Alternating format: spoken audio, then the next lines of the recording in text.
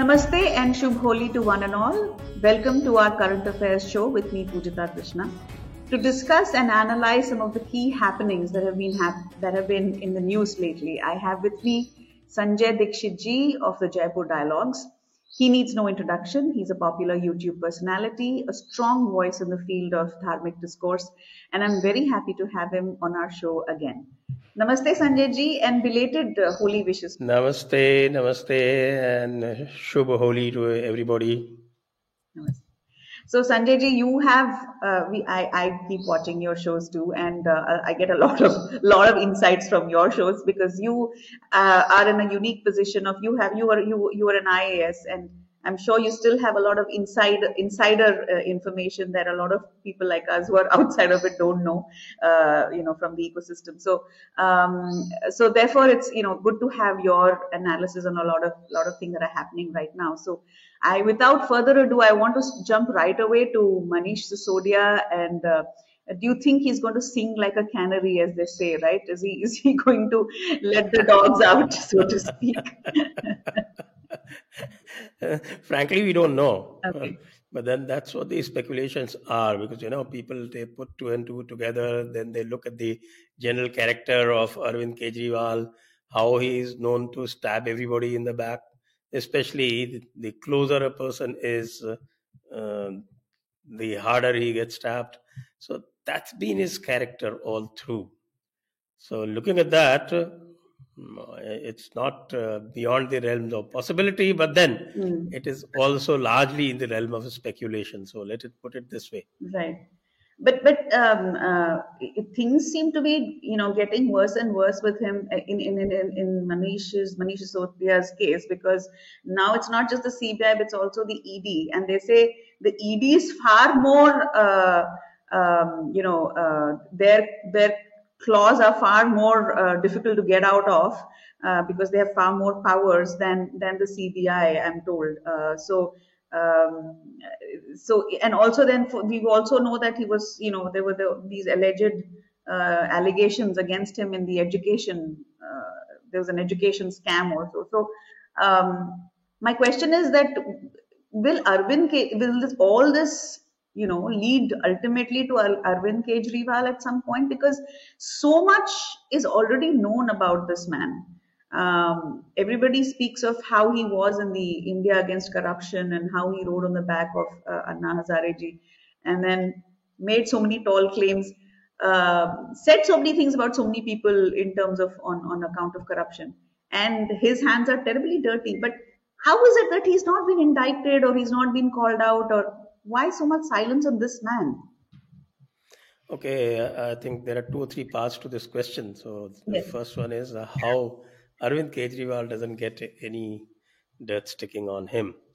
And the second part is what exactly is going to be the position of Manish Sisodia. And the third part is, of course, the rise of Arvind Kejriwal since the time of India against corruption. Correct.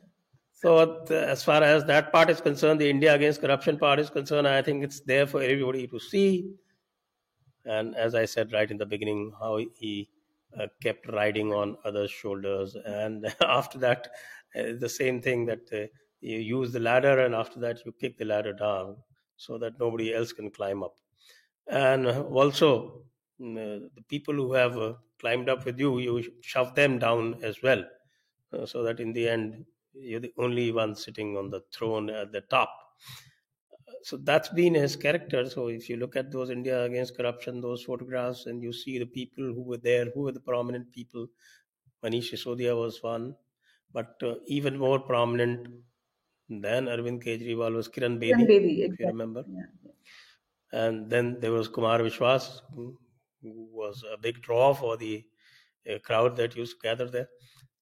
And there were, of course, the ubiquitous Prashant Bhushan and Yogendra Yadav. Yes, yes. And there were a host of others. And all of them have disappeared. Manish Sisodia was the last of them. I don't say that he has disappeared, but definitely he is now incarcerated. He is no longer out in the open. So that is one part. So that kind of buttresses our argument as to the character, the uh, deceptive, mendacious character of Arvind Kejriwal. And I think maybe he thinks that if he has to beat Rahul Gandhi to the position of the challenger, then he has to lie more and lie more convincingly than Rahul Gandhi does. Of course, Rahul Gandhi doesn't convince anyone. Uh,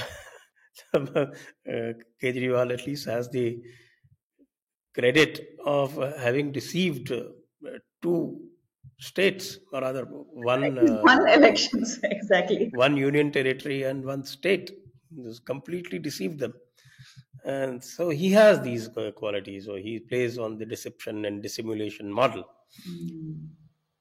So that way he can be called quite successful, actually. Yeah, that's exactly what surprises me. How is he success? How are people Yeah, voting? yeah, we'll come to that. We'll come to that. Let me go to the part 3. Mhm. Let me go to the part 3 about Manish Sisodia and the cases confronting Manish Sisodia. Actually, there are, right now, he is confronted with 4 cases. And 3 of them are with the CBI and one with the ED. And you're right when you say that ED has greater powers, because CBI works is very strictly within the ambits of the IPC and the CRPC. But then under PMLA, the Prevention of Money Laundering Act, which is supposed to be the exclusive domain of Enforcement Directorate, they have a lot greater powers. And not only they have the lot greater powers, those powers have also been validated recently by the Supreme Court. So they are in a very happy situation of doing pretty much as they please. Well, it can be a double-edged sword for anybody who's using that, but then that's how it is at this point, and all advantage to the uh, ruling party, and as far as that is concerned. Now, you must also know that the Enforcement Directorate actually comes under the Finance Ministry. The CBI is supposedly independent, though it does come technically under the Department of Personnel and Training, and thereby directly under the PMO. But then the CBI director is appointed through a very, very transparent and neutral process. So it is de jure, I'm not saying de facto, but de jure, it is considered to be neutral. Enforcement Director is directly under the Finance Ministry. So they are on a different footing. And now there are 4 cases. The one is this excise scam on Manish Sisodia. The other one, which I think is a lesser one, is the school scam, School, yes. where certain constructions have been done in all the schools and they are under a cloud. Then the third one is this ED case, this Prevention of Money Laundering Act, PMLA.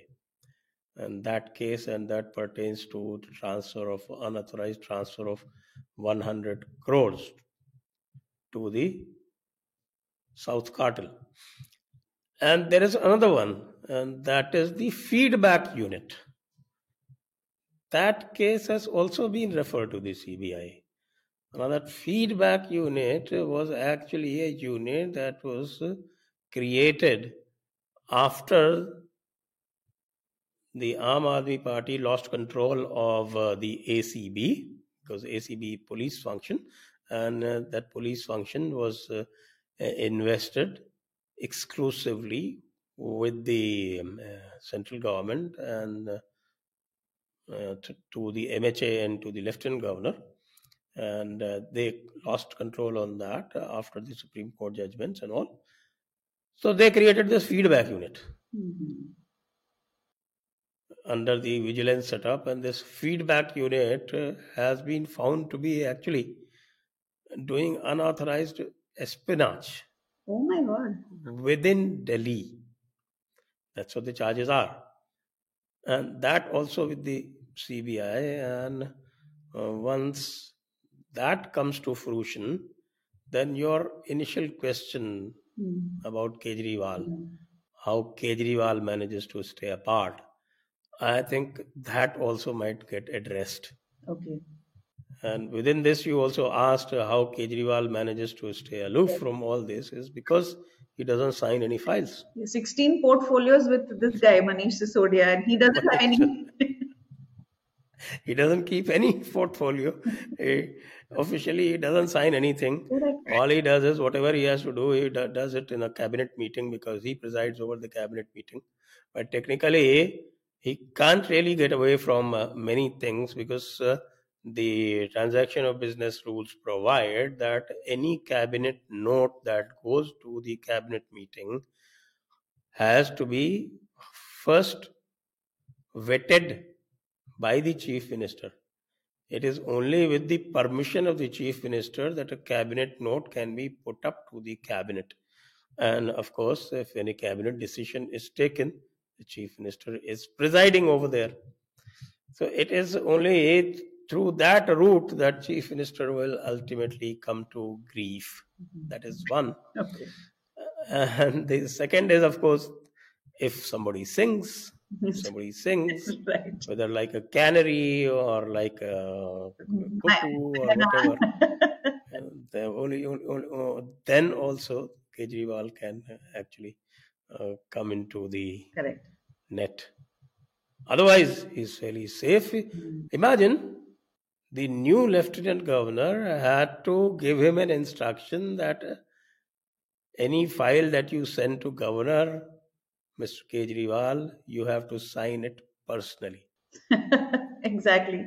And it's quite amazing because I spent 35 years in these services and I cannot think of any file going to the governor from the chief minister without his Without a signature. signature. And I have seen, except, certain cases where some people, Vasundhara Raje had devised this in Rajasthan, Mhm. where if you sent her a file for signatures for her approval according to the business rules, and it would come back saying the chief minister has seen the file. Now, whatever that means, chief minister has seen the file means nothing, and it was supposed to convey her approval. Mm. But then it was so vaguely worded that if anything went wrong, She doesn't have. then she is absolutely free. That she would say that what has been written. Mm. Firstly, it has been written by my secretary, Secretary. my private secretary, or the CMO setup, the chief minister's office setup. So it doesn't bear my signature. Mm. So how do we know whether she has actually seen it or not? She can always turn around I and didn't say know. that I haven't seen it, and whatever has been written, that responsibility falls on the guy who said this. So the chief minister seen this, then they also created another intra CMO notings. Okay, now this intra CMO notings are very interesting. Is that a file goes to the chief minister's office, Mm. then this procedure is followed in the finance department, at least in Rajasthan. I don't know about Delhi and the ministries because I haven't worked in Delhi ministry, so that I'm not very familiar. But over here, the finance department used to have this internal file system. So she developed this internal file system where the extracts would be taken, Mm. the file that has come to the chief minister's office. Then there would be internal notings, and on the basis of that, something would be said. And these internal notings would be destroyed later on. Mhm. So all this is done, and this has been perfected by Kejriwal Mm. to the extent that he even started sending files to the governor, lieutenant governor, Without without his signature. Chief minister ji ने, मुख्यमंत्री महोदय ने देख लिया है. That doesn't work with the lieutenant governor. correct, correct. It may work with a minister, or it may work with a lower down official, a secretary who has been told informally that if it comes to you कि मुख्यमंत्री महोदय ने देख लिया है, that means it bears his approval. Mm. And then the Mukhyamantri can very conveniently shift the blame on the person in question if there is any trouble. Correct. This is now being done by quite a few chief ministers, I'm told. But there are very few who still put their signatures on the file. That's very unfortunate, because that is actually shirking responsibility. Right, right. That I haven't seen that. I saw that for the first time with Vasundhara Raje. I believe the present chief minister has again reversed that trend. Mm. But then it's very disturbing, and I think it actually the Isn't there any central way? government should make it absolutely clear, Correct. bring in a law under the articles that govern the government business, to make it absolutely clear that the whatever is being approved by the chief minister, his signatures must be there. So this is the artifice that Kejriwal uses. Mm. Which explains why he's scot-free and all his minions are in jail. Now minions have to sing Correct. in order that Kejriwal lands in jail. But apparently he posted something on Twitter with outside the home residence of Manish Sisodia, saying that I'll take care of your family. So people are trying to interpret it in many different ways. I mean, God knows what that means. But I really hope for the safety of the family. Sanjay ji, moving on to Punjab, again, a very, very worrying situation, and in the news for a while now. And while there are people who say that, oh, no, no, no, majority of the Sikhs don't want Khalistan, or that is just a few outliers or a few, bad elements, etc. It seems to be a pretty bad, especially what happened in Ajnala. And recently, well, I mean, nothing to do with this, I'm hoping, but there was a young kid from Canada who died in that recent celebration. So I don't know if they're connected in any way, but he was killed, right, yesterday in that holy Hola Mohalla, something like that. Yeah, basically holy celebrations. Yes. But coming to Amritpal in particular, this mysterious figure who suddenly seems to have been airdropped into this in the middle of this entire scenario, and seems like he's like now the poster boy for Khalistan in India. What can you tell us about the situation, Sanjay ji? Well, I know as much as everybody else does that this guy was working in Dubai as a transporter, and then suddenly somebody saw a vacancy when Deep Sidhu died. Yes. And kind of transported the transporter into that vacant space without any kind of approval from the original members or even the family members. And he has kind of hijacked that organization. And there has been, I would say, that incompetence all around. You see, as far as this Khalistan business is concerned, it is a separatist idea. And this separatist idea has been around for over 100 years. And SGPC is the vehicle for this idea of separatism, a separate Sikh identity, that Sikhs are not Hindus. All these ideas are basically chaperoned and promoted by the SGPC, because SGPC itself is a byproduct of British intervention into Sikhi. I think we have talked about it a number of times, how a guy called MacAuliffe was inserted into Sikhism and became what I call the 12th Guru. Now we have the 10 gurus, Ten gurus. and we have the Guru Granth Sahib. Yes. And suddenly this 12th guru appears, and SGPC is the torchbearer of that 12th guru, and that is why I call it completely illegitimate. Mm. Unfortunately, the Indian polity hasn't had the courage to look SGPC square in the face and tell them that you're illegitimate.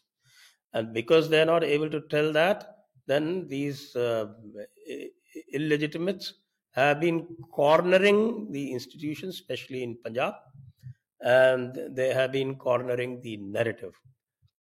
BJP was also very happy to go along with them to the extent that they actually did an amendment in the SGPC Act in 2016, something that the Manmohan Singh government did not allow. The pressure on them was there right since Manmohan Singh became Prime Minister, but they did not allow that. And they again, to pander to SGPC and to consolidate their hold on the Gurdwaras in Punjab, they allowed that amendment in the SGPC Act, and they took out the Sahajdharis, Mm. that is non-Keshdharis, from the collegium. Oh. So, of course, we know the links of Aam Aadmi Party with Khalistan. They have been their funders. So this is payback time. So theirs can be understood. But I am totally unable to understand the lack of civilizational knowledge of the BJP RSS. Correct.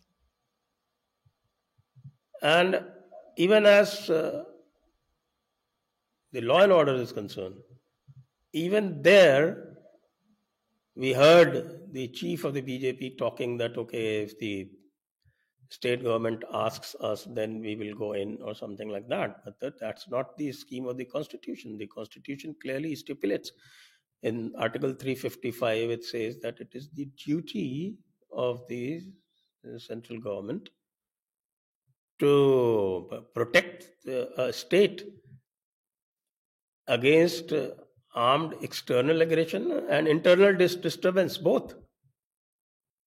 So when are they going to come to a conclusion that this is an internal disturbance? The way the law and order has collapsed, Punjab is staring at a situation where actually they are internally disturbed. The AFSPA has been promulgated in many parts of India for much less. Correct. And here is your key border state, Mm. which has been completely subverted through drugs, through weapons, through Christianization. separatist music. Yes. Oh, yeah. That separatist music is quite rife in Punjab. Mm. And if you look at this Sidhu Moosewala murder and all that, Sidhu Moosewala is quite in the forefront of those Correct. rousing pro-Khalistani kind of music. Music. Mm. So all this has been going on. The narrative is being built. Ultimately, I agree completely with the people who say that most of these Sikhs do not favor Khalistan is because they have seen the mayhem that happened. Majority of the people who were killed during those Khalistan turbulent years were the Sikhs. In fact, they would be the first one even today. Those who disagree with this narrative would be the target, they would be the first target even today. Mm. But then the center says that no, it's a law and order problem. It's not law and order problem. Not Lord. It's Yes. an existential problem, and it has to be tackled not just at the problem point of law and order. It has to be tackled at the level of narrative. But as far as narrative is concerned, I think the record of this Government. present BJP government everywhere, whether abroad or within India or X place or Y place, has been quite pathetic. So I don't have much hope from them because internally they are not capable of taking on this narrative building, narrative countering exercises, and they won't even help the independent people who actually do a fine job of it. So both ways, it's lose-lose. It's not a win-win situation. That's It's a very, lose-lose very situation. tragic because, like you pointed out, Punjab is a, I mean, it's a key. It's very important. I mean, that is most. I think you lose Punjab, you make India vulnerable, right? So it's like, which is why probably it's been at the forefront of so many attacks. It's always been at the receiving end. And I think particularly worrying is also, I think, the quick, and rapid Christianization of that entire region. So I feel maybe, do you think all Yes, it's again due to SGPC. It's again, the SGPC is doing, because SGPC is basically, uh, it's no longer an inclusive organization which represents all Sikhs, and very deeply discriminatory caste practices abound. SGPC has been hijacked by one community, the Jats, Jats? Okay, and they make fun of everybody. And if a particular section uh, goes over to Christianity, they are happy. they're okay with that. They are perfectly happy. Oh boy. Mm. They're perfectly happy that, okay, now the Jats get to control even more. So Mm. they throw out Sahajdharis, they call Nirankari as heretics, they call Namdari as heretics, everybody, except at the time of election, when everybody becomes Sikhs. At the time of election, they Everyone will is. count Sikhs as, okay, 56% or 6 or 57% of Mm. Punjab is Sikh. But as soon as the elections are over, out of that 57, they, about 30% they take out and say, that, okay, now only 25% Jats are the only Sikhs. Mm. Oh, the government has to, Yes, the rein it central in. government, this is job of the central government to tackle this narrative head on. Mm. After all, somebody like Puneet Sani sitting in New York alone can rattle them so much. And if the government decides to do it, then they Correct. can nip this whole business in the bud. I think many a time. The normal Sikh farmer, especially in the rural areas, who is the main target of all these subversive activities, is a very good person. Mm. But then, if you keep bombarding him day in and day out, then where is this going to lead to? Look at Pakistan. What has happened there? Or look at the Kashmir Valley. What you see there is the result of a sustained indoctrination of 50, 60, 70 years. Correct. So you have to intervene. You can't just sit that and say, okay, Internal जब problem. state government बोलेगी तब हम सहायता करेंगे. Correct. Correct. That's ridiculous. Ridiculous. And then it's not helping that you have people like, coming to segueing into Rahul Gandhi recently in his much touted address in Cambridge. Every time he just rushes off to a foreign university. Last time, I think last elections, it was in Harvard. He sat, or was it Berkeley? I don't remember where he sat, and he, spewed absolute nonsense. And now it's Cambridge, where apparently he pointed to a random Sikh gentleman in the audience, and he says, you are treated like a second, Modi treats you like a second class citizen in the country. He actually said that. So, coming to Rahul Gandhi, especially, uh, this man, he is no longer just a papu. That's my personal opinion. I think we tend to underestimate his. I mean, he's definitely stupid, uh, but stupidity of a dangerous I, kind. I, I like the sound of certainty in your assertion. Because I mean, one can't draw any other conclusion from watching all his, pearls of wisdom that have come out from his mouth over the years. It's just, he is stupid. There's no doubt about it. But he's also dangerous. This, I think, people probably don't realize because we're so, in such a rush to dismiss him, which is very obvious in what he's doing in Cambridge right now. So, Sanjay ji, what are your thoughts on this man? I think more than dangerous, he's desperate. I think for some reason he thinks that 2000 24 is make or break for him, because in any case he is losing his relevance very rapidly. I think we saw that desperation even with George Soros, Hmm. and they keep becoming desperate because month after month, every 6 months, most reliable approval ratings, they still show Narendra Modi some 60, 65 basis points ahead of Rahul Gandhi. So they know that this guy has no chance. Hmm. And probably he himself believes so, because these are ratings coming from abroad. So Hmm. because he loves everything that comes from abroad, so that must be worrying him really quite a lot. So what do they do? Look at their methods. You say he's dangerous. Now look at just let's look at what he has done in the UK. Hmm. Where does he go in the Cambridge? It In looked like a Cambridge, he student goes running. to a sideline business school called JBS. Acha. Okay, what is JBS? Judge Business School or something. The Cambridge people who do not get their admission into their mainstream courses, Cambridge mainstream courses in economics, humanities, sciences. They are the renowned courses. That's what Cambridge is known for. Even literature. Nobody knows Cambridge for this JBS. What is this JBS?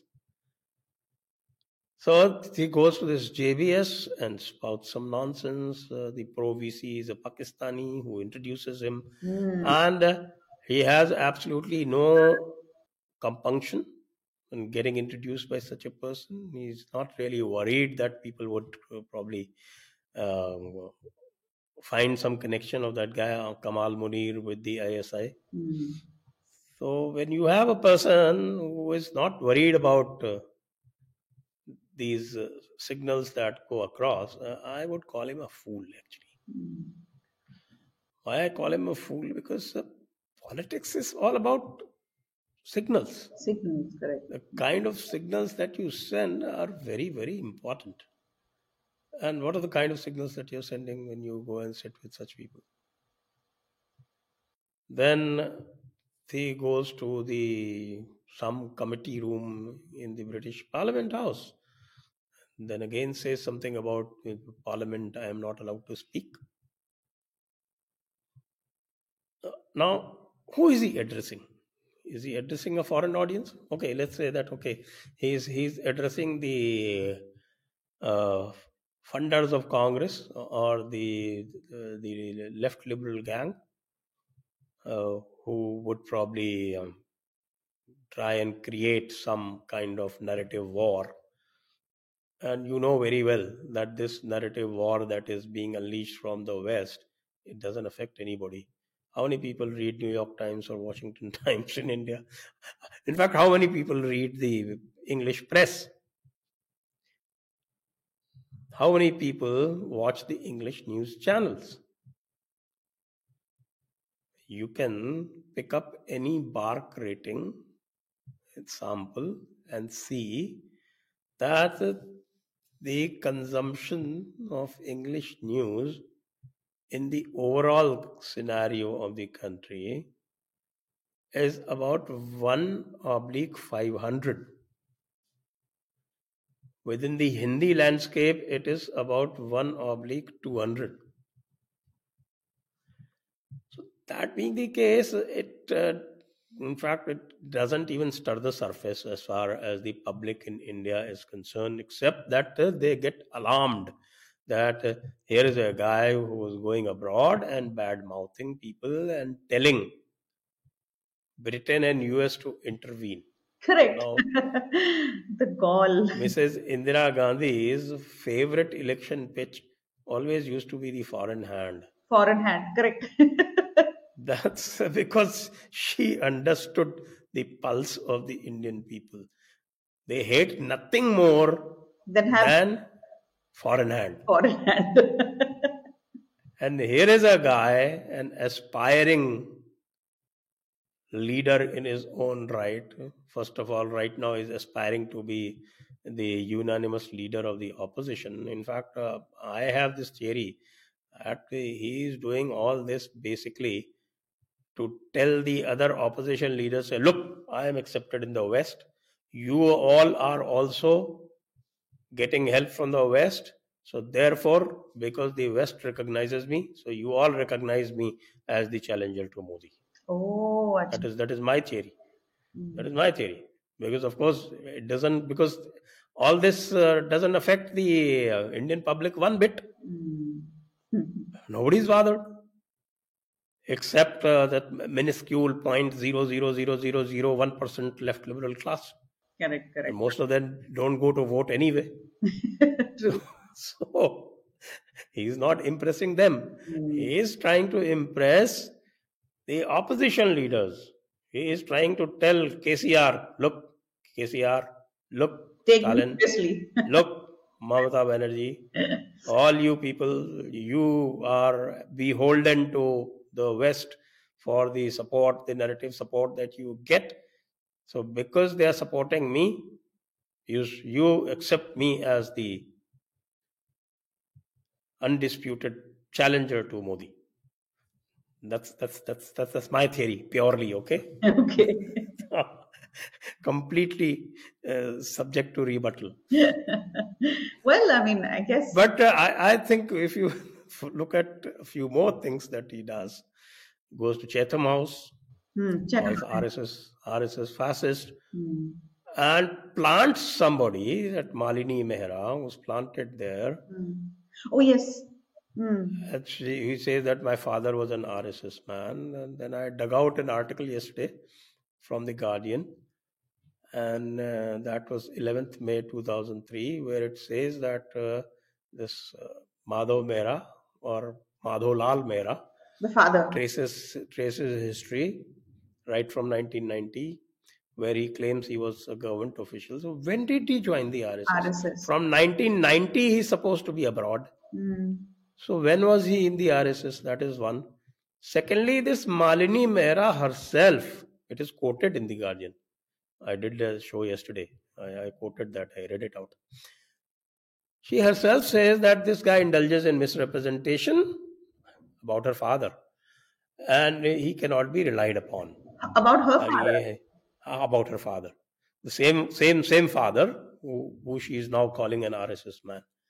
So I'm saying, I mean, come on, just imagine the incompetence, the sheer incompetence. You can't even plant somebody correctly. Very correctly. Right. I mean, even if it is a staged show, damn it, stage it properly. Correct, correct. I mean, imagine how gauche this whole thing is. How incompetent. It's like I think last year, was it a few months during Gujarat elections? This auto wala, this fellow Aam Aadmi Party had this guy foisted in. Remember those episodes, Sanjay ji?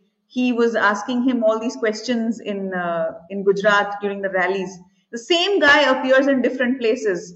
I think somebody on Twitter unveiled him and said that this guy is seen here, here, here, everywhere, and clearly he was foisted there or put there or installed there in all these critical. So how like you said. These people for hire are available everywhere. Correct, I can correct. give you a good tip. Actually, you go outside, say the Congress office, or in Jaipur. Okay, so the Congress office, various protests would be taking place. Sometimes some party might come, if somebody, some other organization might come. 70% of the people protesting in all these would be the same. They probably wear different Yes, dresses, yes. carry different placards. In fact, they don't change dresses; they change topis. Right. White. So this is also now quite a professional exercise. True, true. Uh, same thing. If you go to, when BJP is in power, in front of BJP office, same thing happens. Mm. Quite a joke, actually. Yeah. It's I mean, it's really sad because there's so much misinformation, so much obfuscation of facts, and people tend to get misled by all these things, right? I mean, it's so easy to be misled by what you watch. Nobody gets misled by these antics these days. Hmm, Public is quite smart, smart. especially in this social media era. In fact, Yes, these there's a lot of. professional guys, Hmm. they started thinking what to do. Now they are trying to create social media accounts instead of going and doing public protest. So, Sanjay ji, finally, to wrap up, just a quick word about the Northeast elections, which just concluded, and of course, BJP had around, had a wonderful, you know, result. My question is that these are states like Meghalaya and Meghalaya and Mizoram. These are predominantly Christian-dominated states. Of course, BJP was an ally, didn't win majority, but the point is that how is it that Congress, which is has always been seen as more of a like close to Christian, the Christian constituencies or the Christian voters, how is it that Congress had such a beating in these states? First of all, not all of them are Christian dominated. Tripura is Yeah, Tripura isn't. hardly has any Christians. Tripura is very strongly Hindu majority. Even the tribes there, the Tipra Mota, the Dev Burman, the king, the Dev Burman, R.D. the Burman Manik is from dynasty. Tripura. Yeah, Yes, yes, yes. The Dev Burmans are from Tripura. Tripura. Yeah. They are very staunchly Hindu, Yes. very staunchly Hindu tribe, very staunch Hindu tribe. So Tripura, that question doesn't arise at all. And Tripura, I think Congress has been on the margin for, as I think, at least 35 years or so. It was relevant only before the left came. The left was there for about 25 years, and now 5 years, now another 5 years, this BJP is going to be there.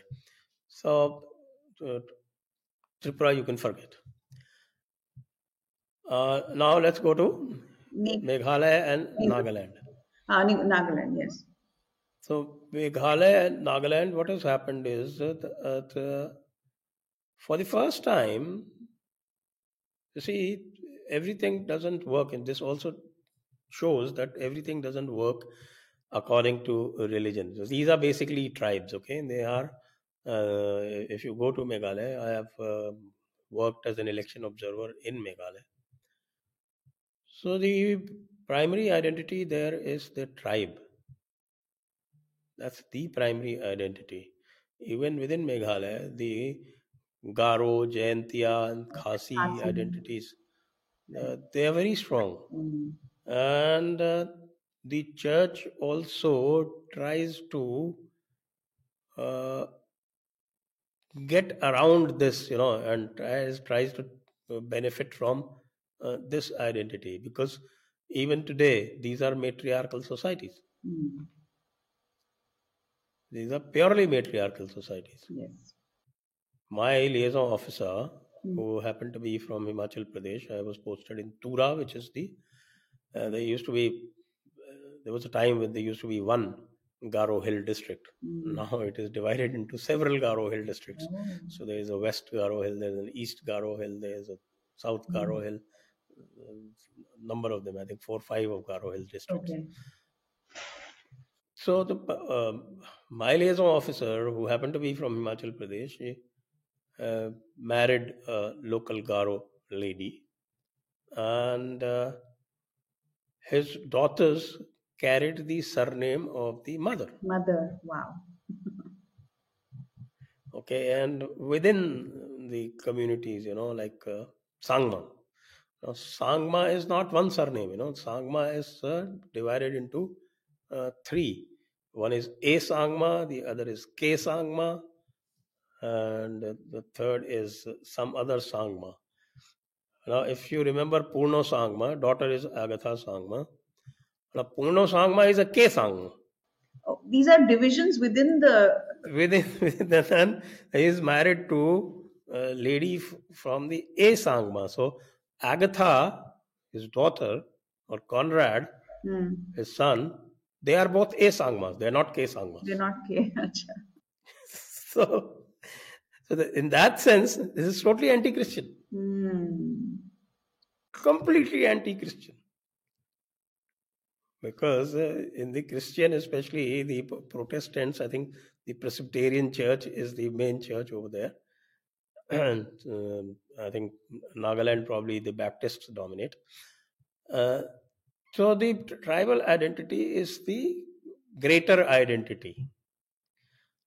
And what has happened is that I think, this is my analysis, of course, again subject to rebuttal, is that for the first time they have felt that the mainstream India cares for them, and for that you have to 100% give credit to the Prime Minister, who has visited the Northeast about 100 times. And even now, you can see the attitude that when they lost these elections so badly, and the question was asked to Kharge, and he said, "Oh well, these are small states, so it does not matter." Oh, he said that? He said that. He said that. So now that sums it up. When you're asking me this question, this answer from Kharge, that sums it up. Is it up? They don't care. They never cared. Of course, they care for the seats, but then the Northeast plus Sikkim. Actually, Sikkim, I do not consider Sikkim Northeast basically, because between Sikkim and Assam, there is a stretch of about 100 kilometers of Bengal, Hmm. North Bengal. Yes, yes, Bengal. Yes, correct. So these seven states, the seven sisters as they are called, and Sikkim, they carry 25 seats. Now, I put it in perspective. 25 seats means that's equal to Rajasthan, Hmm. that's equal to Andhra Pradesh, that's almost equal to Gujarat. Gujarat is 26. Very nearly equal to Karnataka, which is 28. And except some large states like Tamil Nadu, UP or UP, Bihar, and MP. MP. Yeah. Come to think of, MP is also 29 now, only 29. Mm-hmm. So that's not very different. Correct, correct, correct. So basically, UP, Bihar, which is 40, and West Bengal, which is 42, and Tamil Nadu, which is 39, and Maharashtra, which is 48. If you leave aside these five states, it's as big as any other Not a state. state Correct. in the country. Mm. And yet this guy says, "Oh, they are very small. It doesn't matter." I wouldn't be surprised if they end up with zero. Last time they got, I think, one or two seats in Assam. Mm-hmm. They could very well end up with zero. Zero.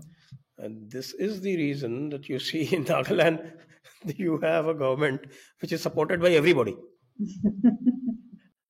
It's an India government. Mm-hmm. They had a pre-poll alliance with BJP, Yeah. but afterwards, even the NCP has supported the few. Okay. Poor Sharad Pawar is trying to save his face by saying that we haven't supported BJP, we have supported The NDPP. yeah. So, see, these three are the major Christian states over there: Meghalaya, Nagaland, Nagaland and Mizoram. Mizoram. Because Manipur has Hindu population. yes, a large Hindu and very influential. The Meiteis are very Yes. very strong.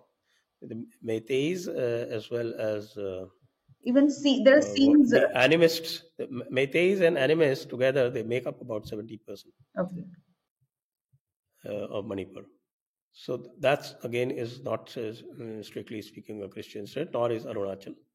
So these three are the major Christian states. And because of its indifference towards them, their indifference towards their identity, Congress has lost out.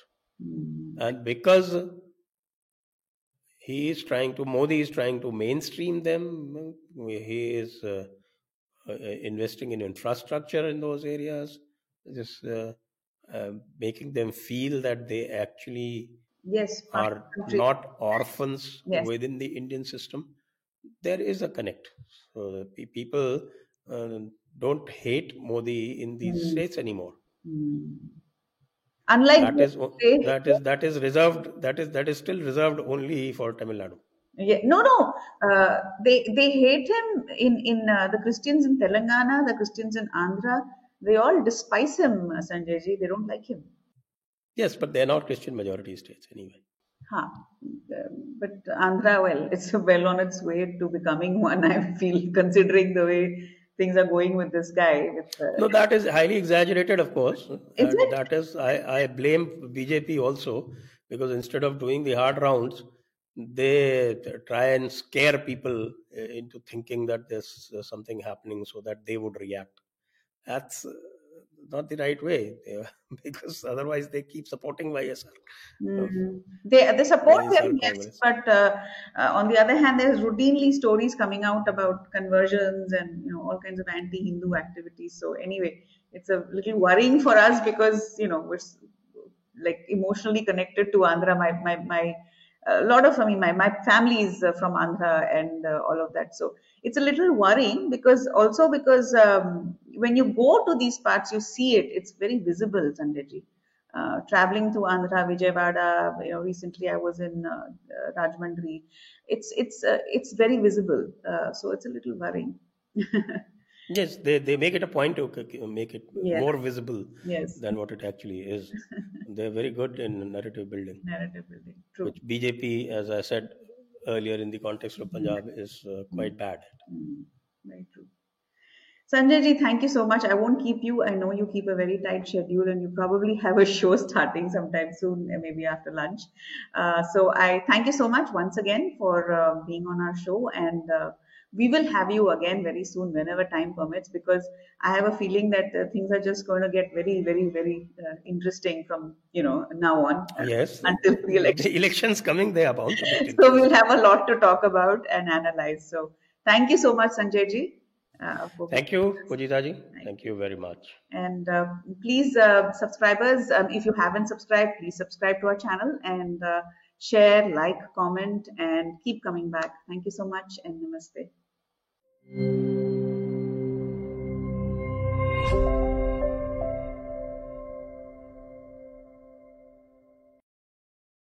Please remember to subscribe to us and switch on the notifications for this channel.